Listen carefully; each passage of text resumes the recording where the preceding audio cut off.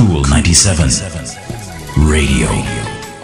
Hello there. Welcome to Power Thoughts, the morning edition. Just 3 minutes to start your day with a positive vibration. Let's talk some more about managing our conflicts. It's one of the things we wish we didn't have to do. But conflicts will not go away just because we ignore them. In fact, too often they grow out of proportion and end up in results we didn't anticipate. Motivational speaker Les Brown has an interesting take on conflicts. He says it's time to stop avoiding conflict and instead look for ways to conflict more effectively. These are some of his tips for resolving conflict in the workplace and professional life. First, don't be afraid of conflict. Too many of us become agitated when we encounter conflict or disagreement because of fear. Instead, think about conflict as a part of nature, a part of life, and therefore inescapable.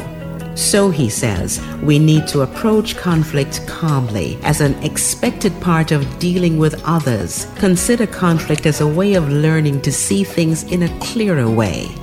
According to Les Brown, when we're faced with conflict, let's abandon the concept of winning and losing. Instead, let's adopt a strategy of resolution.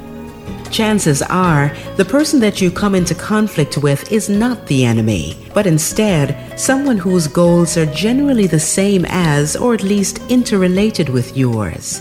So, instead of approaching the conflict with the attitude of stopping it, think of redirecting the energy towards a common target. When the other side senses that you're interested in finding a solution, you likely will have created an ally where a potential adversary once stood. Rather than confrontation, you can work together in collaboration to find a solution that suits both sides. That's your power thought for today. I'm Rosamond Brown. Talk to you next time.